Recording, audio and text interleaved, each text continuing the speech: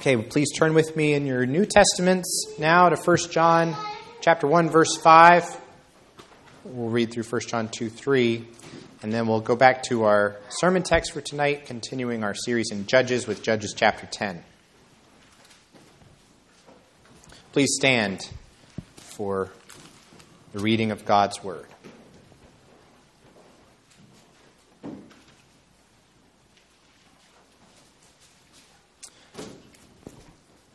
1 John chapter 1, starting at verse 5.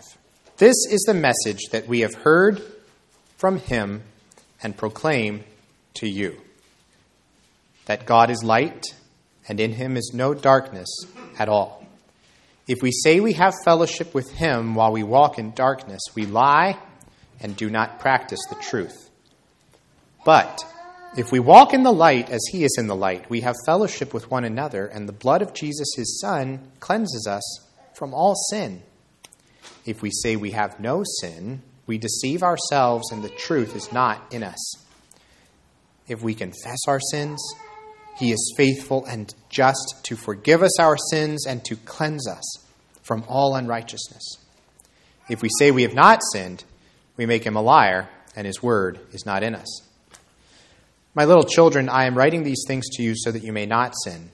But if anyone does sin, we have an advocate with the Father, Jesus Christ the righteous. He is the propitiation for our sins, and not for ours only, but also for the sins of the whole world. And by this we know that we have come to know him, if we keep his commandments. Amen. Now please turn with me back to Judges chapter 10.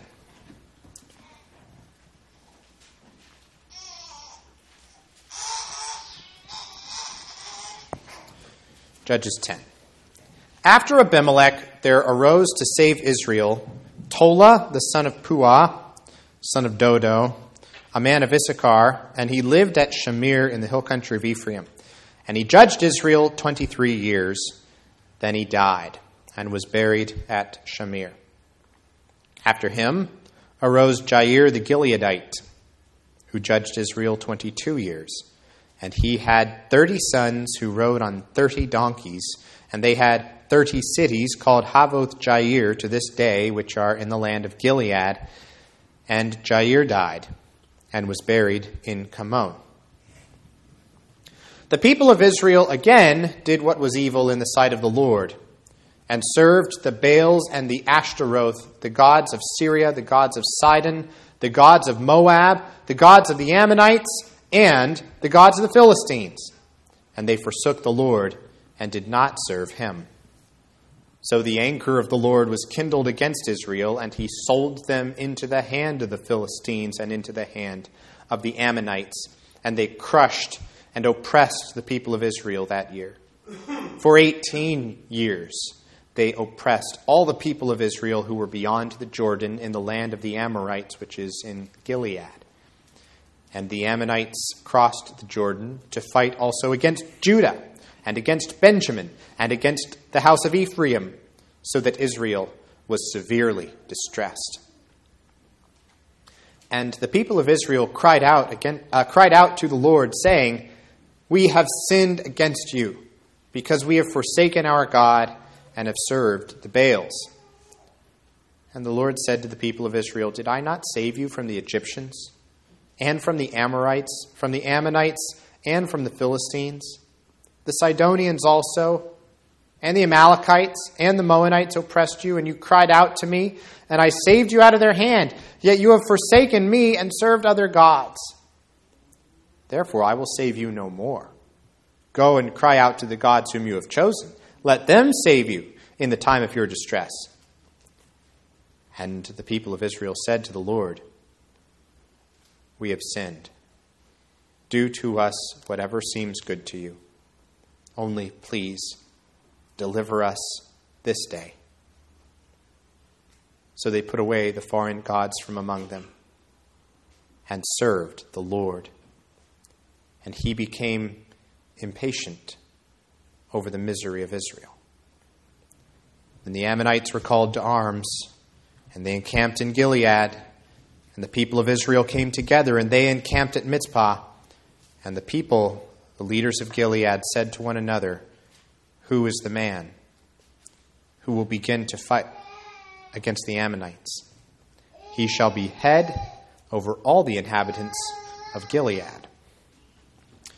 Amen. You may be seated.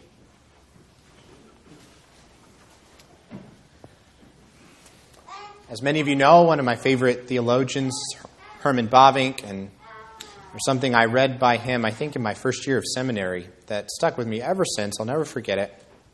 Some of you have heard me describe this before, some of you more than once, where he's talking about the attributes of God. And he's answering the question, what's the difference? How do we compare what the Bible means when it talks about God's grace, God's mercy, and God's love?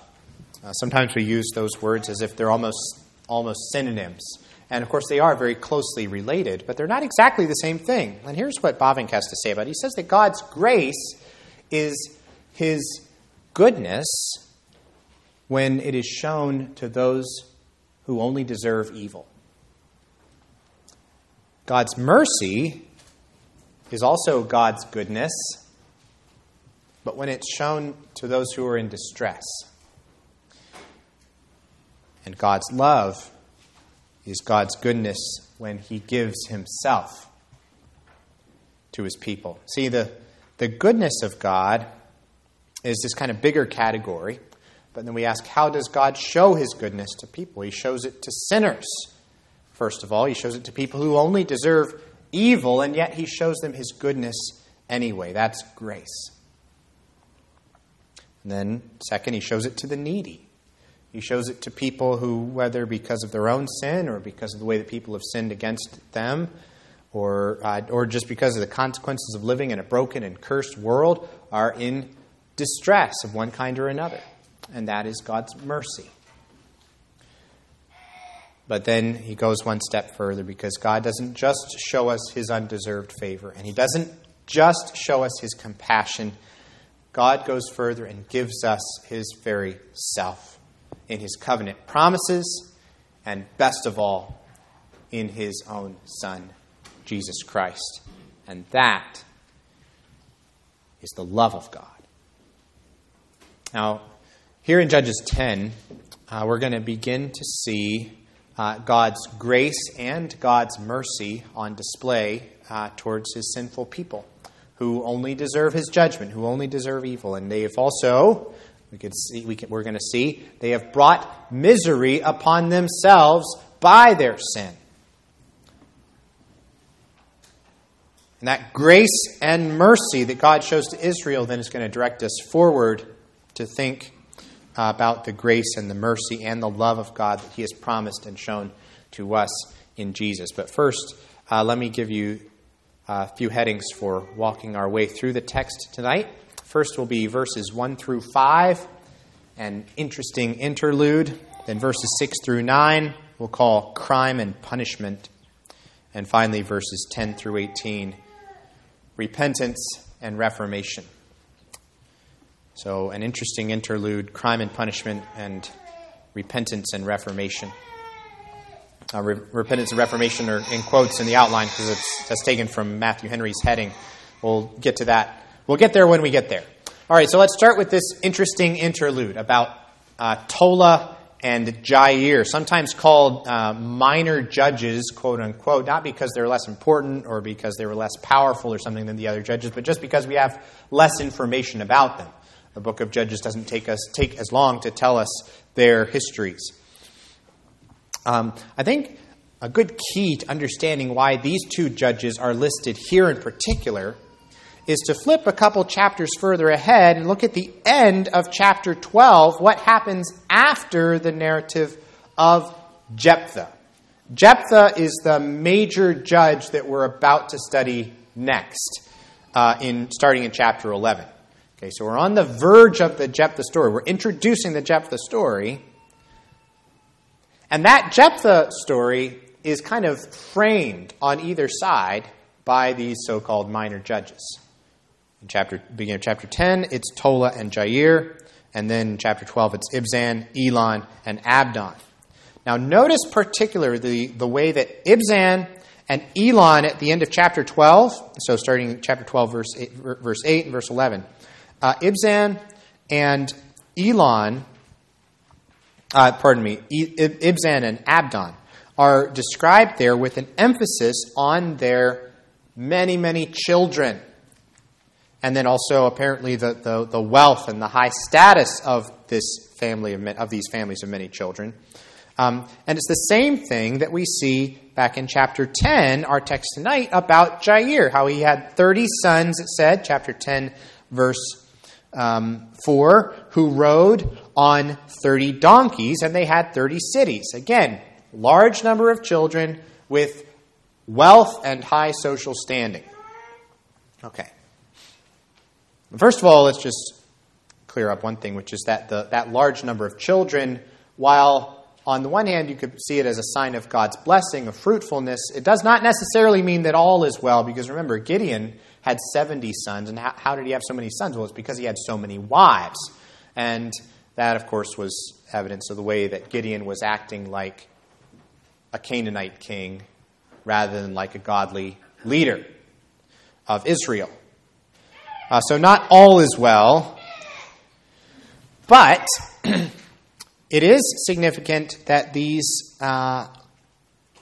judges with many children and great wealth appear at the beginning and the end of the Jephthah story. Why? What does this have to do with Jephthah?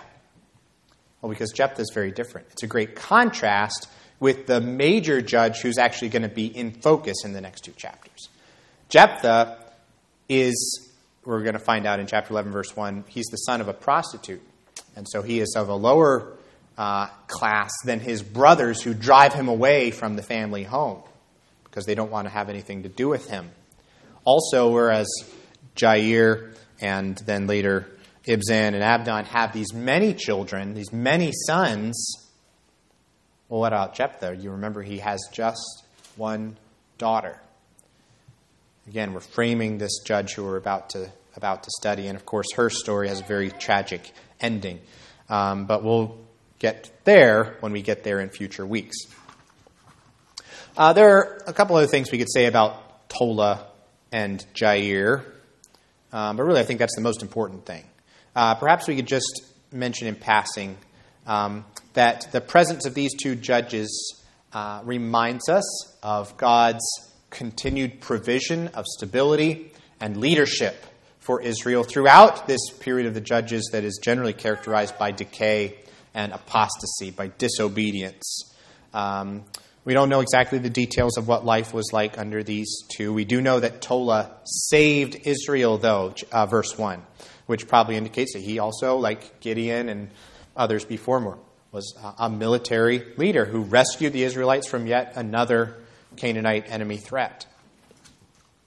Also, we can notice at the end of each of these short accounts how there's that repeated refrain we see at the end of all the judges' stories, that he died. And he died. No matter how good or effective the judges in this book are, and some are definitely better than others, all of them, to a man, are temporary.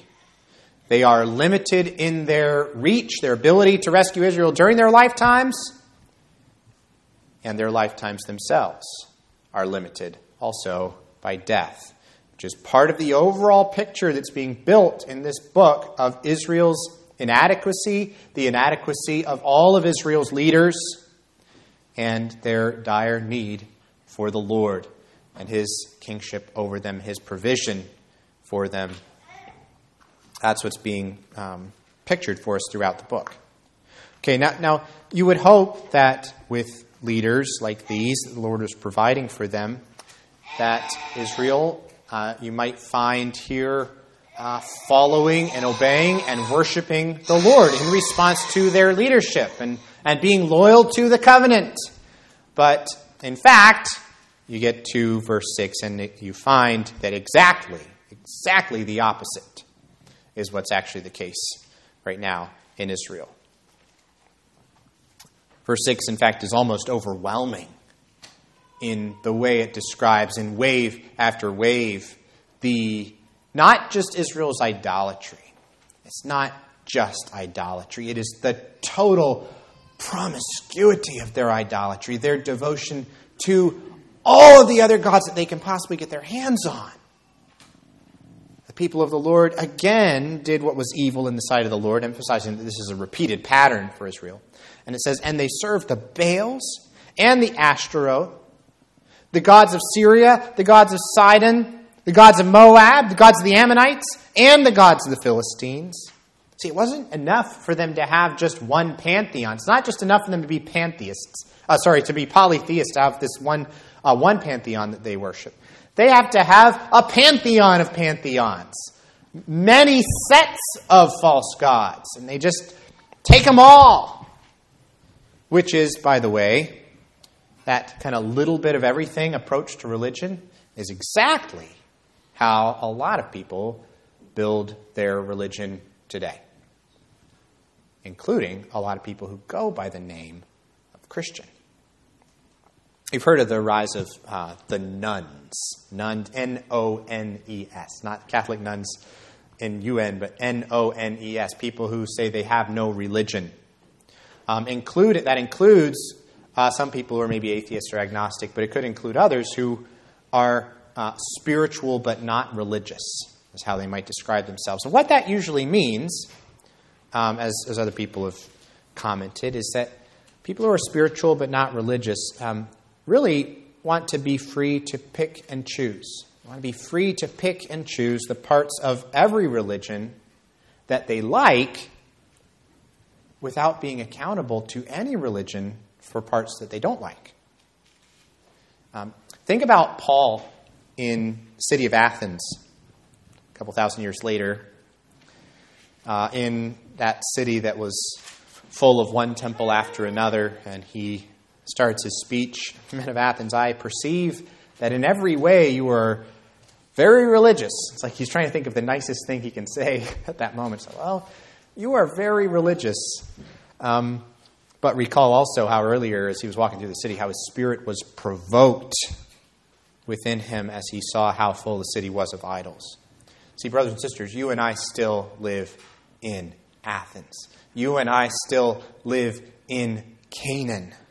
Not in those physical places, of course, not in those ancient cultures, but it is the same city of man, to use Augustine's term for it. It is the same Vanity Fair, to use the term from Pilgrim's Progress for it. Yesterday, today, and until Jesus comes back. And see, the people around us, including people you know and love, are deceived into thinking that they can just pick and choose. That all of the options are equally valid. You want to listen to your guru that you found in Tibet or something? Well, great. You do that. That sounds really good. You want to start your day with transcendental meditation? That's really cool. Why don't you tell me?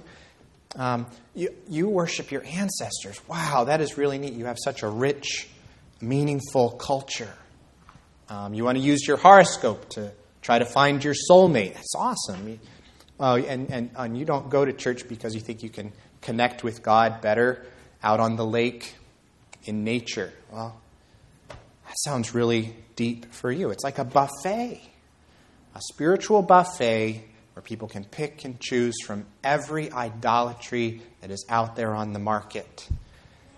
The sad thing is that some of those religious options and practices are very, very tempting and drawing in the people of God themselves. Dare we say ourselves, where we want to take a little bit of this and a little bit of that. And that's not even to start to mention the idols that all of us tend to share just by being part of Western culture. Regardless of our official religion, the idols of wealth and power and pleasure and comfort and convenience, which are all treated as fair game too. Those idols that we devote ourselves to, that we make tremendous sacrifices for, sometimes without even thinking about it. Just it's so much part of the air that we breathe and the culture that we live in. And then, of course, the flip side of that is if there's something that God actually does command that makes us a little bit uncomfortable or that's a little bit inconvenient, well, we'll just skip that.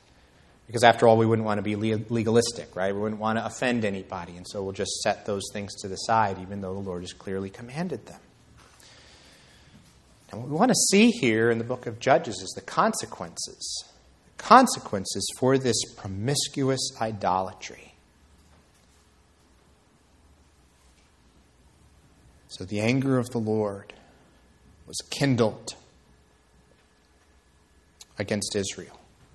And he sold them into the hand of the Philistines and into the hand of the Ammonites, and they crushed and oppressed the people of Israel that year. It's interesting, isn't it?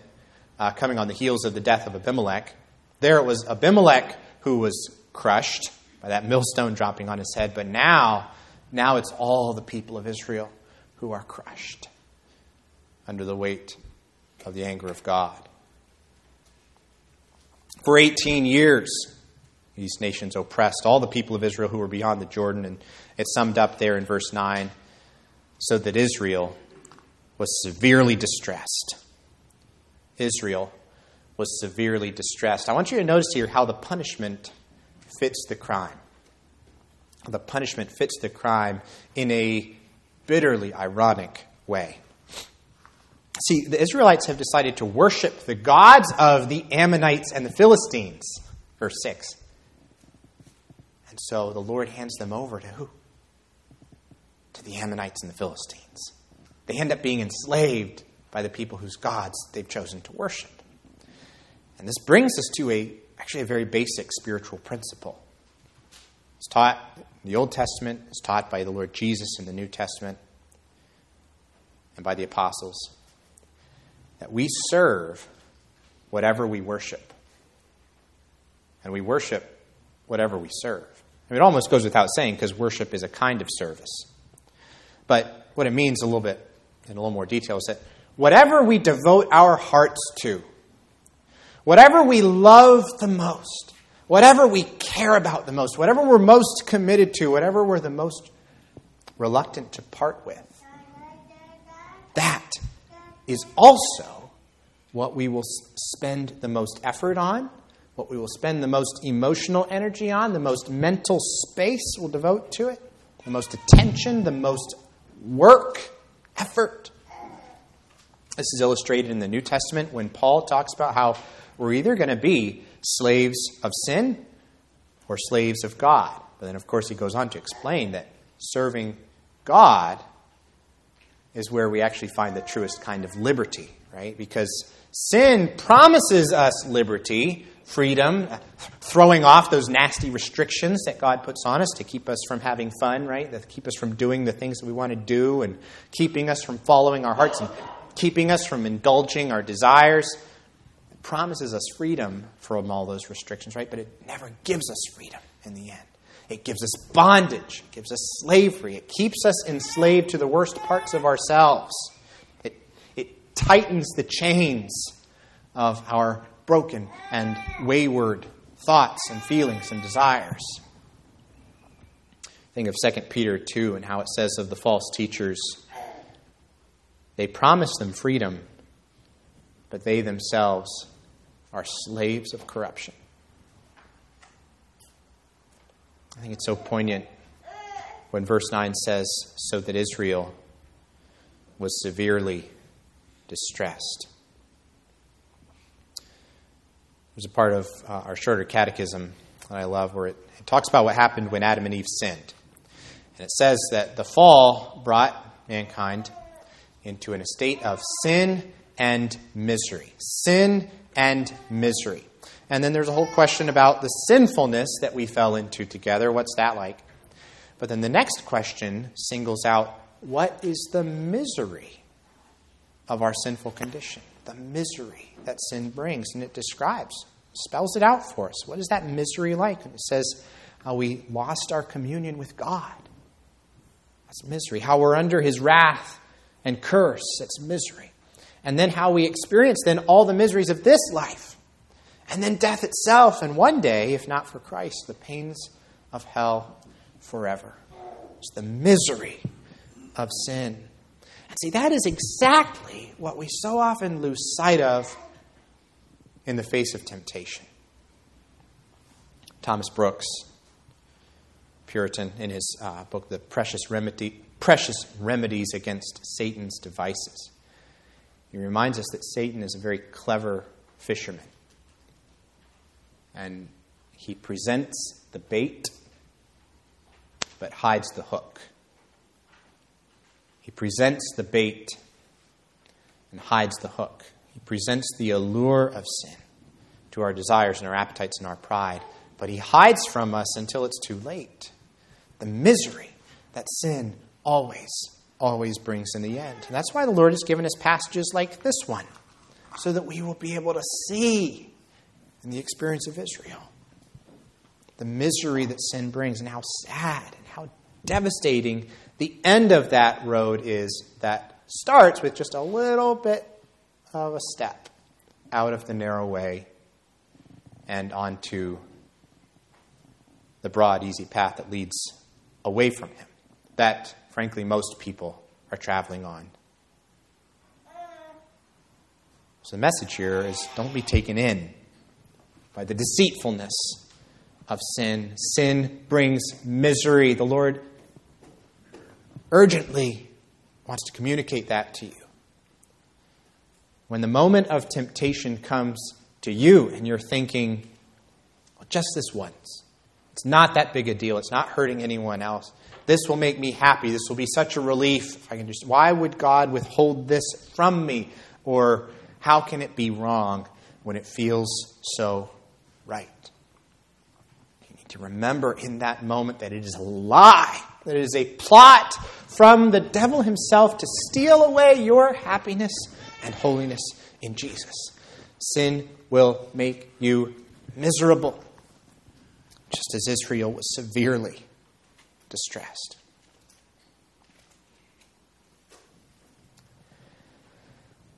And what we sometimes don't appreciate, though, is that very misery brought by our sin can itself actually be a mercy from God. When that misery is the very thing that keeps us from being content and complacent in our sin, and it's what drives us away from that sin and into the arms of God's forgiving grace. Look at verse 10 here, where it says, right after it says Israel was severely distressed, verse 10, and the people of Israel cried out to the Lord, saying, we have sinned against you because we have forsaken our God and have served the Baals. Now the Lord, when he responds, he doesn't immediately respond with comfort, does he? At first, it's almost like the Lord's answer is, yes, you have. And it's pretty bad. The Lord retraces the history of everything that he's done for them in the past, all the ways that he's delivered them from their enemies, and he challenges them. Hey, why don't you just go and turn to those gods that you have now? Why don't you ask those gods to save you? You might think, well, that's kind of harsh. That doesn't sound very gracious or merciful or loving of the Lord. Well, consider a few things about this. First of all, consider the fact that God is answering them at all. That in itself is a sign that something good is happening here. God is speaking to his sinful people. He doesn't have to do that. He could just turn away and let them self-destruct. And that's all it would really take to destroy them, just to leave them to their own devices. But he doesn't do that. He doesn't do that. He comes back to them here, and he interacts with this confession of sin. And second, consider that their mere statement, we have sinned, it's not necessarily the same thing as repentance. It's a good start. It's a good start, but it's not what the Bible teaches us that repentance looks like. Even being sorry. So these people seem genuinely sorry. They seem genuinely sorry in verse 10. But even being sorry is not the same thing as repentance. See, godly grief, 2 Corinthians 2. 2 Corinthians 2. Godly grief produces a repentance that leads to salvation without regret, while worldly grief produces death. See, there's two different kinds of sorrow that we can have, even over our sin. A godly sorrow or a worldly sorrow. One leads to salvation, one produces death. See, what's happening here is as the Lord kind of holds his people at arm's length a little bit at first, What he's actually doing is he's leading them onward to the next step in true repentance. And that is what comes next. After this first answer from the Lord, the people of Israel respond to him again, and they say, "We have sinned. Do whatever seems good to you. Only please deliver us this day." And then what do? It says they put away the foreign gods from among them and served the Lord. And there you see the difference of what genuine biblical repentance looks like. It's when we not only say that we're sorry, we not only feel genuinely sorry for our sin, that's part of it, but furthermore, we actually turn away from it. We turn away from it by turning towards God, and depending on His grace to put our sin to death and to live instead in a different way, in new obedience, turning away from sin and turning to God. I want you to look at the impact that kind of repentance has then on the relationship between God and Israel. How does the Lord respond? It says, "And he became impatient over the misery of Israel." This is where we see the mercy, the compassion of God as he sees his people in distress, and he is impatient over their misery. See, by not turning his back on Israel, by continuing to speak to them, by continuing to nudge them towards repentance, such a dark time of rebellion, God was showing his grace, first of all, his goodness towards people who only deserved evil. Now, at the end of verse 16, God reveals to us his mercy, his goodness, as he shows it to those who are in distress.